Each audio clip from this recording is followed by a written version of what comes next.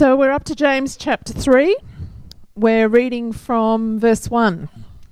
If you've got your Bible with you, you can read along with me. If not, just listen. This is James chapter 3, verse 1.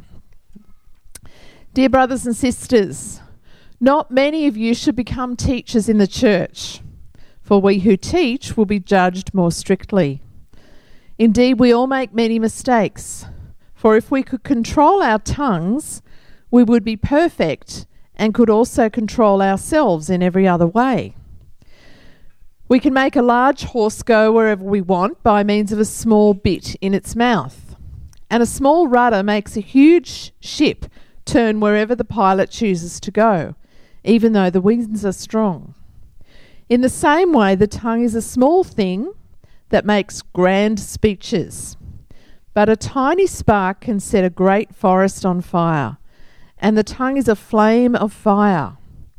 It is a whole world of wickedness, corrupting your entire body. It can set your whole life on fire, for it is set on fire by hell itself. People can tame all kinds of animals, birds, reptiles, and fish, but no one can tame the tongue. It is restless and evil, full of deadly poison. Sometimes it praises our Lord and Father, and sometimes it curses those who have been made in the image of God. And so blessing and cursing come pouring out of the same mouth. Surely, my brothers and sisters, this is not right. Does a spring of water bubble out with both fresh water and bitter water? Does a fig tree produce olives or a grapevine produce figs? No. And you can't draw fresh water from a salty spring. So James devotes half a chapter, which is a huge amount of space in a letter that's only 5 chapters long, to discussing a very small, seemingly insignificant part of the human body, the tongue. And James says the tongue is small, but it's powerful. It can easily cause things to get out of hand, and it can be incredibly fickle at times. And he uses 5 different word pictures to explain what he means. So firstly, James says the tongue is like a bit or a rudder. So you know what a bit is, don't you? It's the small bit of metal that goes in the horse's mouth. So relatively small thing, but it can control a very powerful animal. And you pull it to the right or the left, and the horse will go.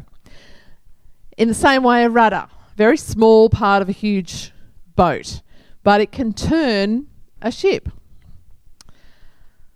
So in both of those pictures, it's something that's small and seemingly insignificant that controls something really big. So James is suggesting that our tongue is similar, that it's a little thing, but it has amazing power. And then he likens our tongues to a fire. Now, there's nothing I enjoy more than sitting around a fire. We did it on Friday night at Ignite, and a fire can be very relaxing, can't it?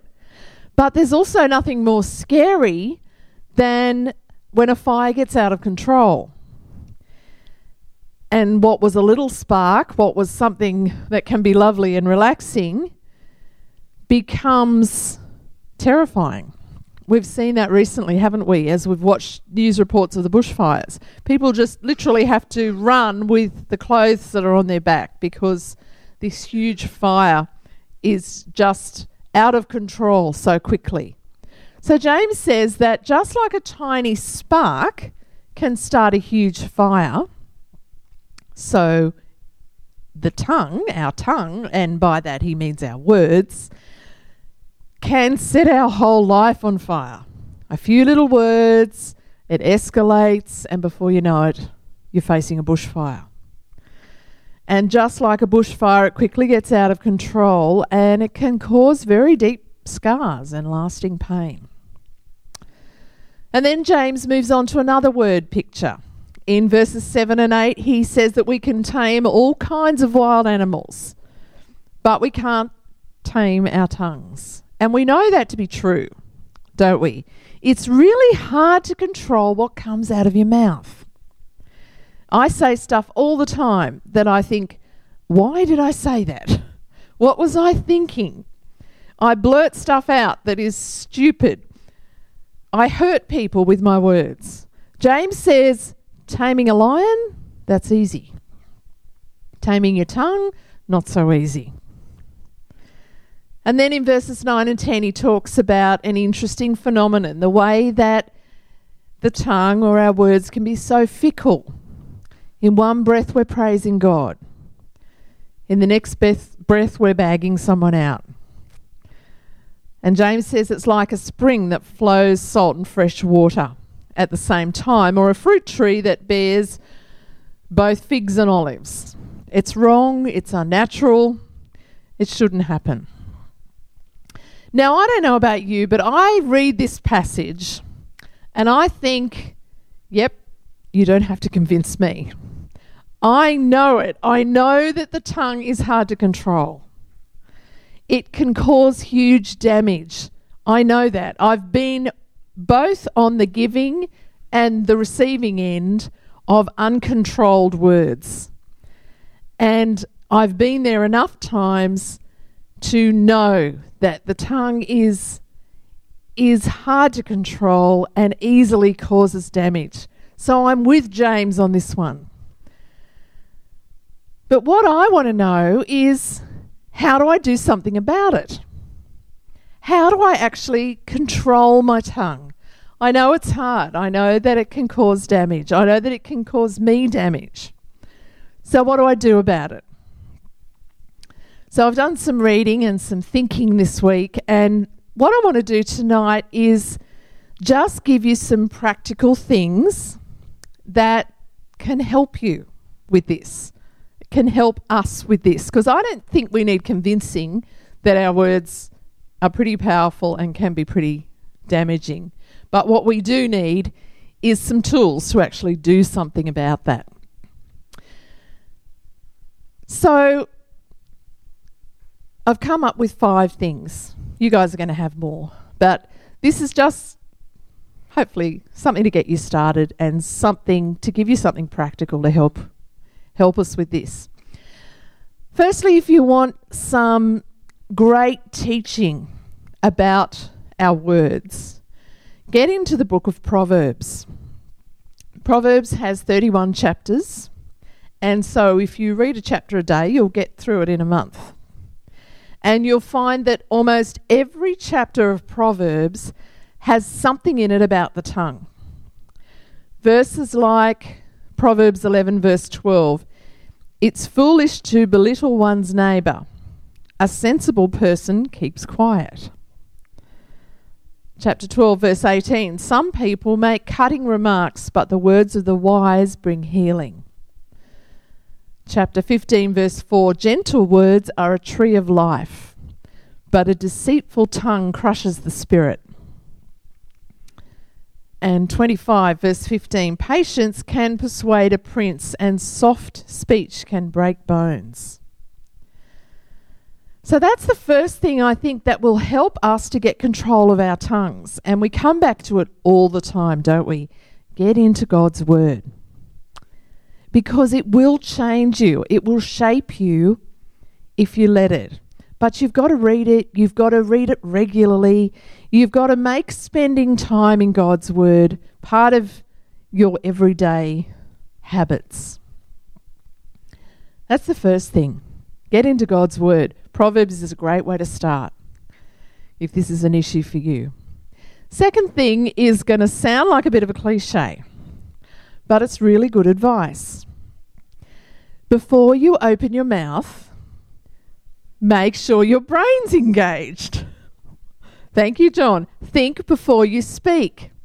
Now, I talked to the Ignite kids about this on Friday night, and I said to them, what are some ways that help you do that? And it was amazing how these young kids had all of these tools that they'd learnt from somewhere to help them think before they speak. I don't know whether they actually use them or not. There's heaps of little tricks. An old one is count to 10. count to 50, count to 100 if you need to. Count to whatever you need to get to force yourself to stop and think before you speak. There's another one that gets you to ask yourself, are these words flames or flowers? Now, in the heat of the moment, some of those things are challenging. To stay now, is this a flame or a flower? I don't care. It's just a way of helping you realise that you actually have a choice with your words to inflame a situation or to make a beautiful garden, shall we say. So we can make something more beautiful or we can make something more destructive with our words. And just stopping and asking that question is a way of helping us to stop and think. One thing the kids had heard about was the acronym THINK. Has anyone ever heard of that? So the letters of the word think, it's just another way of forcing you to stop and think. But the letters remind you of questions. T is it true? That's such a big one, isn't it? So often lies or part truths just roll off our tongues, don't they? Before you speak, think, is this actually true? H, is it helpful? Is this going to help the person that I'm speaking to? Or is it going to harm them? Is it helpful? I, is it inspiring? Will these words build this person up? Or are they going to drag them down? N, is it necessary? Do I have to say anything at all? Is it necessary that I actually speak at this moment? Or can I just not say anything? K, is it kind? THINK. Is it true? Is it helpful? Is it inspiring? Is it necessary? Is it kind? In the heat of the moment, if your brain is able to think through those questions, you're going to be thinking before you're speaking. Another good thing is to think about whether you would say that thing if the person that you're about to talk about was there in the conversation. One the Ignites kids said was, would you say that if your mother was sitting next to you? Or Jesus, would you say that if Jesus was there with you? Which he actually is, but we forget that sometimes, don't we? However you go about it, the important thing is to actually discipline yourself to stop and think before you speak. It can save you and the people around you a whole lot of heartache, and it can help you to control your tongue. So 1, get into God's word. Make it a part of your daily routine. 2, stop and think before you speak. The third thing, talk less. Your chances of blowing it with your words are directly proportional to the amount of time that you spend with your mouth open. Have you ever thought that? It's true for most of us. Not for all of us, but it's true for most of us. Abraham Lincoln said, "It is better to remain silent and be thought a fool than to open your mouth and remove all doubt." Proverbs 10:19 says it this way, "Too much talk leads to sin. Be sensible and keep your mouth shut." That's Proverbs. Wise words, aren't they? I read this week about a woman who had a really serious throat condition, and the doctor told her that her vocal cords needed total rest, that she was forbidden to talk for 6 months. And she had a husband and some kids, and I know it now, some of you husbands are thinking, man, that would be heaven on earth. 6 months she couldn't speak. After 6 months, when she was able to speak, she talked about what it was like. And apart from the frustration that she suffered, as you can imagine that she would, she said that she learned a great deal from the experience. She said, "You'd be surprised how many notes I crumpled up and threw into the bin before I gave them to anyone. Because just seeing my words written down before anyone actually heard them had an effect on her that she said, I don't think I will ever forget." King David, after seeing how his words got him into trouble, he wrote this in Psalm 39. He said, "I will watch what I do and not sin in what I say. I will hold my tongue." There is so much rubbish that comes out of our mouths, isn't there? Hurtful stuff, gossip, talk that is just plain silly. You don't have to talk all the time. I'm not looking at anyone here. I said this to the kids on Friday night, and it's so true. We don't have to talk all the time. We don't always have to comment on every conversation. Just be quiet. It goes a long way to helping you control your tongue. Fourth thing, decide to use your words to always build others up. The Bible continuously reminds us to encourage one another with our words. Proverbs 12:25 says, "An encouraging word cheers a person up." Our words can drag people down or they can build them up. We all know that. Every one of us has been at the end of words that drag us down. And many of us have experienced what it's like to have words build us up. But have you noticed that it takes so many more positive words to build you up than it takes negative words to drag you down? You can have 10 encouraging words, but one negative word will cancel all of those out. We can decide to use our words only to build up. And that doesn't mean you have to be fake. You don't have to lie when someone says, "Does my bum look big in these pants?" That's when you invoke point 3. You don't say anything. No, we want to keep it real. We want it to be real. But we can decide to build up and not drag down, to actually be an encourager. Tell your kids that they've done well, that you're proud of them.